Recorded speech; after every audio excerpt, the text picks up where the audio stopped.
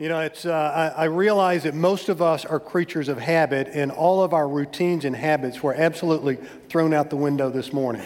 Most of us sit in the same place every Sunday, and none of us are sitting where we usually sit today. It reminds me, the first church I served was Reed Memorial Presbyterian Church in Augusta, Georgia. I was Dan McCall's associate pastor there. This is a picture of the sanctuary of Reed Memorial Presbyterian Church. When we were there, we actually did a renovation of the interior of that sanctuary, and one week we took all of the pews on one side of the church out and sent them to be refinished, these beautiful hardwood pews, sent them all out and replaced like this side with vintage 1950s metal folding chairs.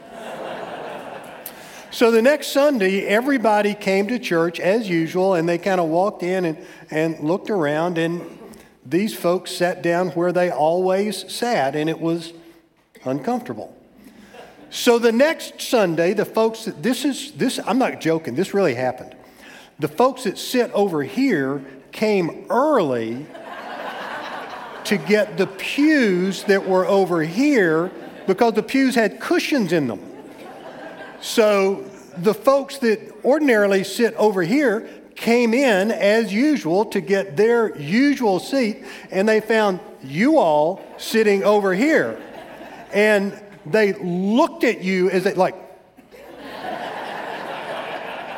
and they came in and sat over here in those wonderful metal folding chairs. So the next Sunday, the folks who ordinarily sit over here came double extra early in order to get their cushioned pews, only to find that the pews were back over here and there were metal folding chairs over here. And so they came and sat over here, and for about 6 or 7 weeks, Dan McCall and I would sit up in the chancel of the church and just watch as fruit basket turnover took place. We can take roll by just looking around, but not for those couple of months. We couldn't do it. Routines were upset, patterns were disrupted, but guess what? Jesus was still worshiped. It reminds me of the line that a friend of mine shared with me about a month or two ago. He said, "Blessed are the flexible, for they shall not be bent out of shape." So, friends, let's be flexible for the next X many months. And let's not be bent out of shape. Let's simply worship God. Join me in prayer, if you would. God, thanks for the gift of this day and for our ability to be molded by your Spirit. May that Spirit take us and mold us today by your word. In Jesus' name we pray. Amen. I want you to think about something in your past that you'd rather not think about. I want you to think about something that you did that you wish you had not done, or something that you said that you wish you had not said, and whether it was last week or 15 years ago, it continues to weigh upon you. It was something that in golfing terminology you would like a mulligan. You would like to have a do-over, because this is something that so messed up others' lives or so messed up your life, it's hard for you to get beyond it. All of us, friends, have things in our lives for which we long to be released, set free, forgiven. And it's to people like that the Bible in Matthew 18 tells a story that is followed up by another story. So listen with me to the Word of God as it comes from Matthew 18, beginning at verse 21. Then Peter came up and said to him, "Lord, how often will my brother sin against me and I forgive him? As many as 7 times?" Jesus said to him, "I don't say to you 7 times, but 77 times. Therefore the kingdom of heaven may be compared to a king who wished to settle accounts with his servants. When he began to settle, one was brought to him who owed him 10,000 talents. And since he couldn't pay, his master ordered him to be sold with his wife and children and all that he had in payment to be made. So the servant fell on his knees, imploring him, "Have patience with me, and I will pay you everything." And out of pity for him, the master of the servant released him and forgave him the debt. But that same servant went out. He found one of his fellow servants who owed him 100 denarii, and seizing him, he began to choke him, saying, "Pay what you owe." So his fellow servant fell down and pleaded with him. Sounds exactly like what he did earlier. "Have patience with me, and I will pay you." He refused and had him put in prison until he should pay the debt. Now, when his fellow servants saw what had taken place, they were greatly distressed. And they went and reported to their master all that had taken place. And his master summoned him and said, "You wicked servant, I forgave all that debt because you pleaded with me, and should not you have had mercy on your fellow servant as I had mercy on you?" In anger, his master delivered him to the jailers until he should pay the debt. So also my heavenly Father will do to each one of you if you do not forgive your brother from your heart. The same Holy Spirit who inspired the writing and preservation of these words inspire them for our understanding today as well. Forgiveness is something all of us want, all of us need, all of us long for. It's sometimes something that we hold on to too often. It's important, I think, to understand what the word really means. The Greek word that is translated forgive or forgiveness is the Greek word aphiemi. And what it means is to send off, to release, or to let go. To just turn loose and not hold on to it any longer. How many times have you or I held on to it, kept it behind, refused to release it, or refused to let something go? We hold on to it, and we hold it over each other's heads. Now, in this story, we see Peter come to Jesus and ask a simple question. How many times do I have to forgive my brother when he sins against me? Up to 7 times. Now, when Peter asks that question and uses the number 7, he's actually being, in his mind at least, incredibly gracious, because the rabbinic teaching of the day said that if Jay Madden called me his acolyte once, I would forgive him. If he does it a second time, I would forgive him. If he does it a third time, I would forgive him, but not the 4th time. Based on an understanding of readings from the prophet Amos, the rabbinic teaching was that you forgive someone 3 times, but that's it. So Peter is saying 7 times. Does that mean that I am doubly gracious? That it's not just 3 times, it's twice that, it's 6, plus 1 for good measure. So Peter's actually being, in the eyes of the people that day, very gracious. And then Jesus says, no, not 7 times, but 77 times, at which you can see Peter's face fall. Now, Jesus is teaching by hyperbole here. He doesn't mean that I walk around with a tablet and a pen and keep track. And once Jay calls me his acolyte 77 times, I never have to do that again.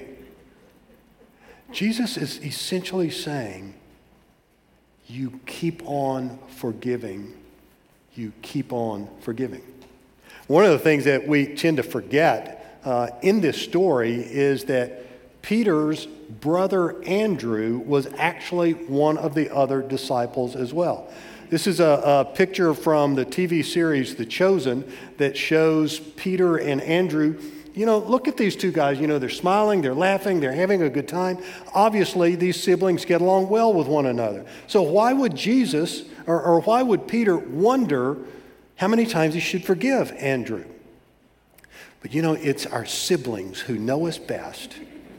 And it's our siblings, the people who are closest to us, who know how to get on our last nerve quicker than anyone else.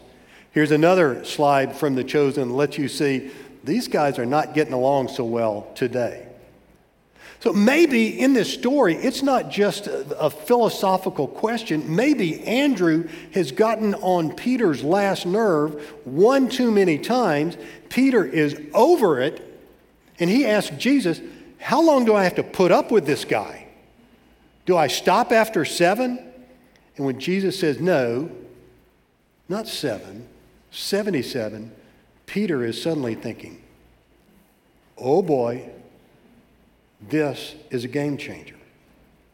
A number of years ago, I was in what I call my first tour of duty here at Peachtree. From 89 to 95, I was a singles minister here. And I remember one night I had an appointment with a guy who was going through a divorce. And it was a divorce that he did not want, that he did not see coming, that yes, he had contributed to. But he was really, really angry and bitter about this divorce.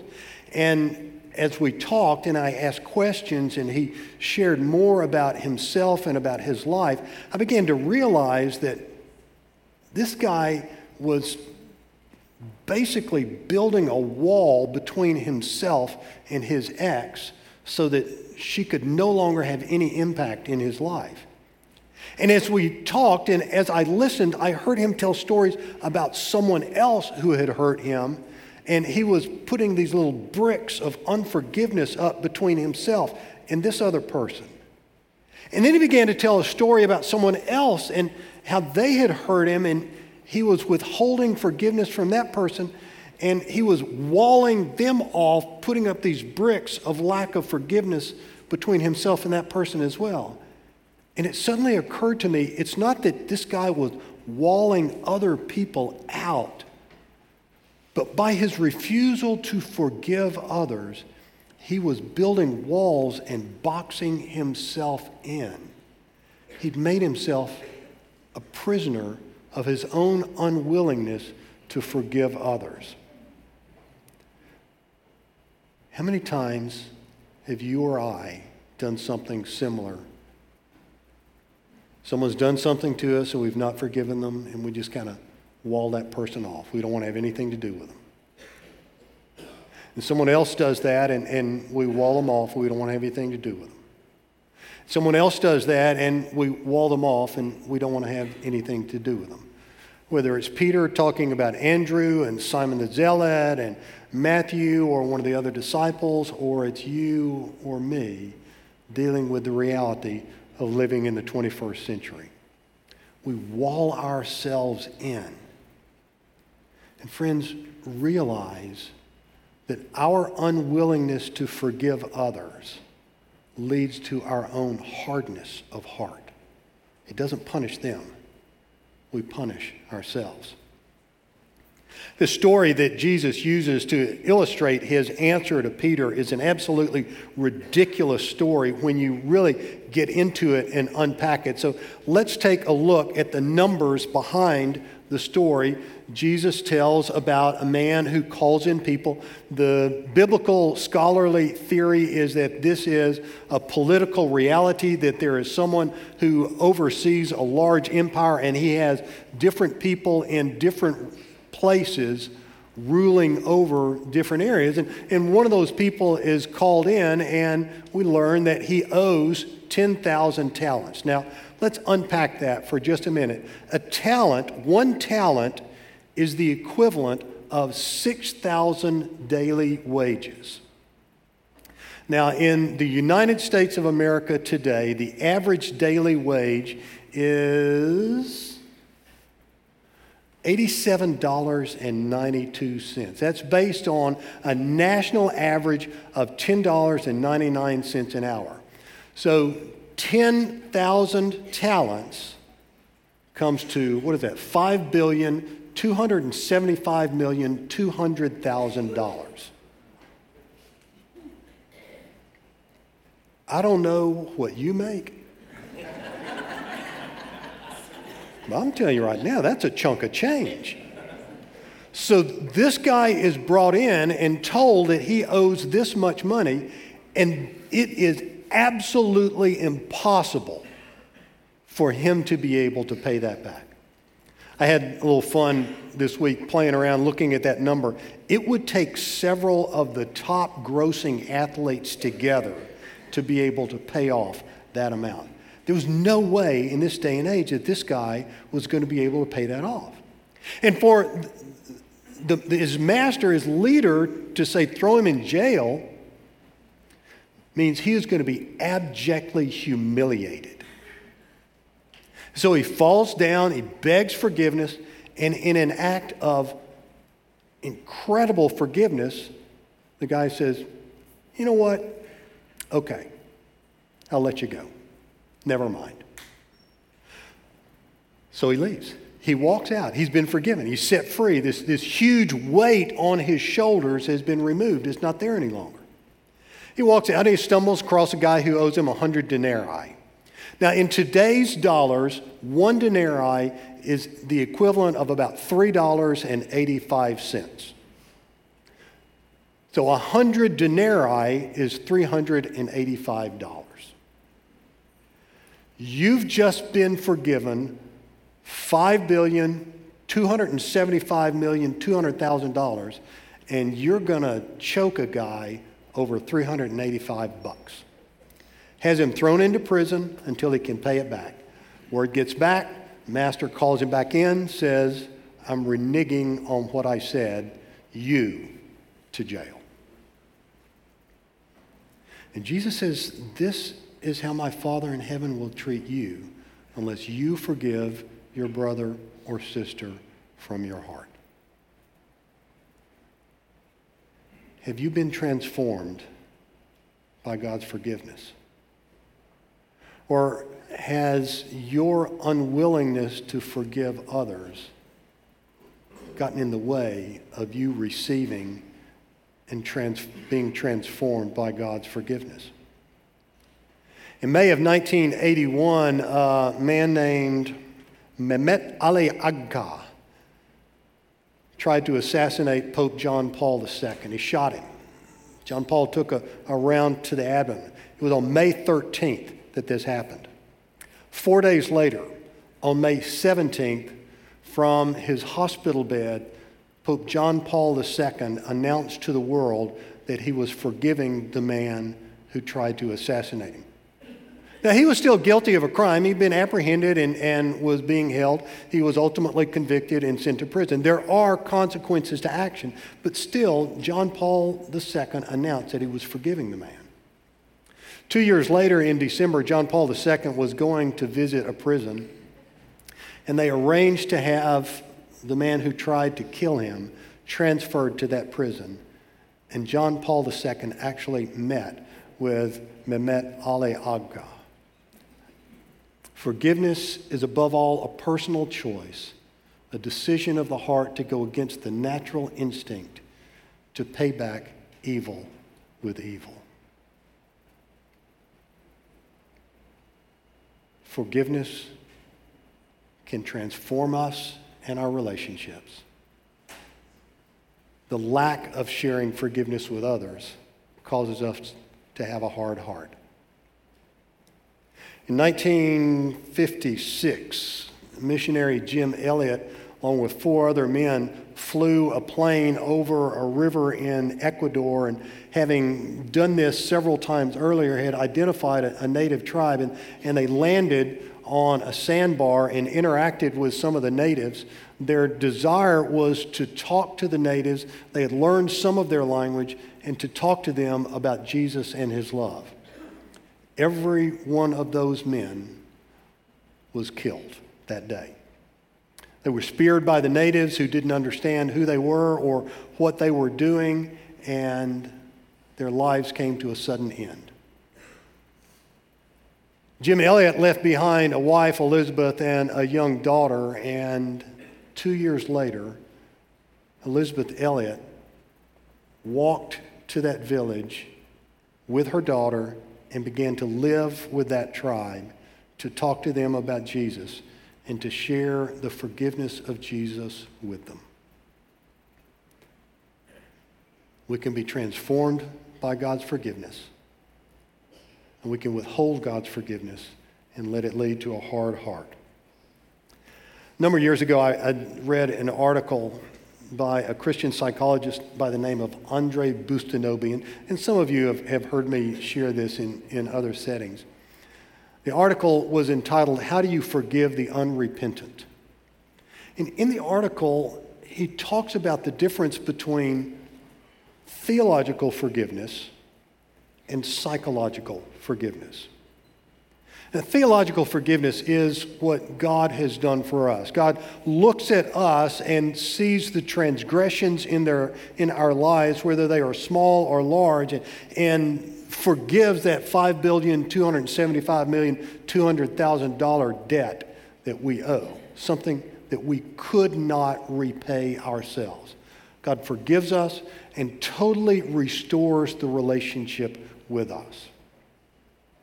It's as if Mary Hoffman got mad at me one day. I'm sure you've never done that. She's counting up to 77. And decides to go out and, as she's leaving at the end of the day, keys my car. I drive a red Ford pickup, by the way. And I go out at the end of the day, and I say, what in the world? And so I come back inside, and I go in the security office and say, somebody's keyed my car. We pull the security footage up, and we see Mary big as life, key in my car. So the next day, we're in the office, and I say, Mary, what's the deal? I didn't do that. Mary, I've got you on video. Yeah, okay. And she admits that she did it, that it was, temporary insanity. She just snapped, was having a bad day, and decided to take it out on me. And she says, I'm going to make this right, Chuck. I'm sorry. Let's get 3 estimates, and you pick whichever one you want, and I will pay for your car to be repaired. And I said, you know what? Done. Let's go get lunch. The relationship is completely restored. That's theological forgiveness, what Jesus did with us. Psychological forgiveness, on the other hand, is when someone has done something to me and they just absolutely deny that it ever happened. Or they're no longer alive. And I can't restore that relationship. That's when psychological forgiveness has to kick in so that I am no longer responsible for carrying the burden of not forgiving the other person. Because if I don't forgive, then I'm putting those, sound like Pink Floyd now, just another brick in the wall. Walling people off from myself, but functionally walling myself in. If that person is still around and alive and a part of my life and they deny that they ever did anything wrong, I'm still going to let it go. Remember that forgiveness means to release, to send off, to let go, to just turn loose and not carry that any longer. If I don't do that, then I grow a hard heart. And if I don't forgive others, then the text says God is less likely to forgive me. Friends, in Jesus, God offers you his unlimited, unconditional love and forgiveness. He's restored the relationship with you. And he offers you the ability to do the same, to forgive others from the heart, to let go, to release, and be freed. Let's pray together.